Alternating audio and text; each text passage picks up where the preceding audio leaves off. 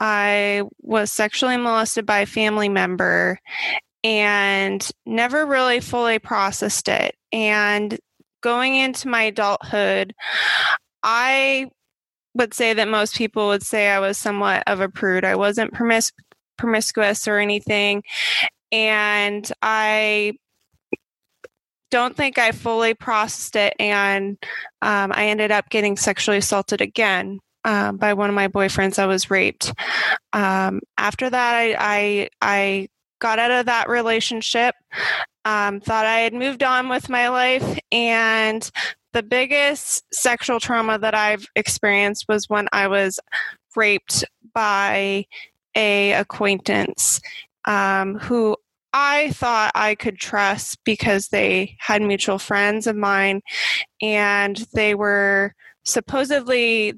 offered to help get me a job so that I could pay for college and not be struggling. And so I met with them to learn the ropes of his career field and try to learn what it would take to get a job at a bar so that I can make enough tips to pay for my college tuition. And in the process, I ended up being roofied by the drink that he had me try. And next thing I know, I woke up the next morning somewhere I didn't know with no clothes on, and I had been raped. And so I went through the process of going to multiple hospitals because they didn't have a date rape kit at the first 2 hospitals I went to.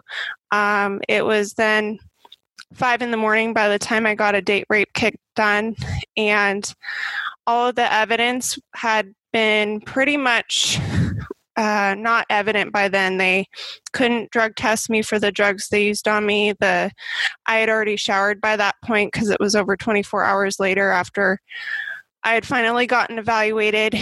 And they did gather all my evidence and took it to the police department. But it was a very very intense process, and luckily I had family there for me.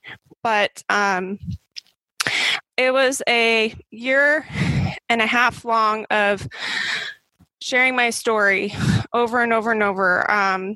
In the process of sharing my story, another girl had actually came forward who was also raped by the same guy just the week before. Luckily, she had a witness, and we both went to trial together, and he was convicted to time in prison based on her testimony and her having a witness. Unfortunately, all of my evidence had been destroyed or tampered with, not handled properly, so I couldn't.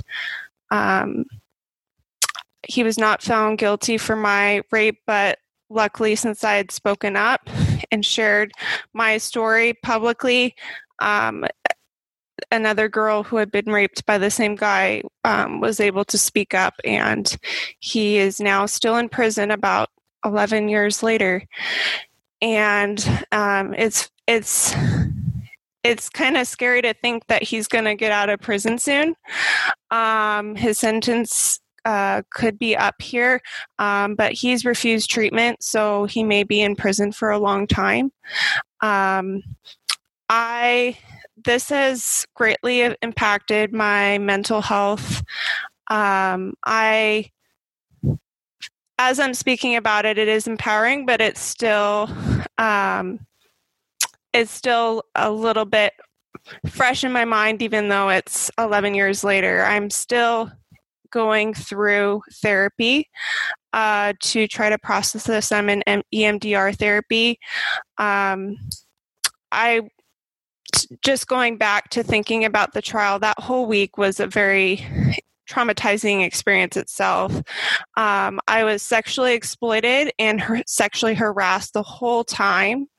I was testifying because the rapist wanted to intimidate me into not testifying so that he wouldn't go to jail. I was threatened and everything, and Just the thought of him getting out of jail is kind of frightening. But I'm in the process of going through EMDR therapy, which is very helpful. I've recently been diagnosed with PTSD disorder, depression, anxiety, and personality disorder, all because of this rape. It's something that I'm pushing through, though. I've since been able to move on with my life despite this unfortunate event. I'm very close with the other girl that he raped. We're still good friends because we went through so much together in that whole year and a half. We were in each other's weddings, and we're both married now, happily. And I've bought a nice farm. I'm very happy where I'm at, living close to family and friends, but still subconsciously in my mind, it's just really hard to process everything. And so I anticipate probably being in therapy, EMDR therapy, for probably another 4 or 5 months to try to get through and process everything that happened. I have to work harder than most people to get through the day and function. I just lost my job actually while on medical leave for PTSD because COVID had triggered my trauma and feeling a lack of control. And so I felt empowered to take that control back. And I just started a coaching business to help women feel more empowered and become more resilient. And I never stopped fighting for that sense of empowerment. And so I'm really excited about the future, but it is very, it's just processing everything. I mean, this is multiple traumas over a period of 28 years. And so having that major trauma happen of being sexually abused and raped without being conscious, and then just everything that followed that and going through that whole process was very hard. But I always want to encourage women to speak up despite having that fear. If they feel empowered to speak up, you should, because if I didn't speak up, the other girl that was raped wouldn't have spoken up and he wouldn't be in jail. Because with my case alone, I unfortunately did not feel like justice had served me properly, and all of my evidence and everything that I went through wasn't enough. But luckily, because I spoke up, another girl did, and now he's where he belongs, in jail.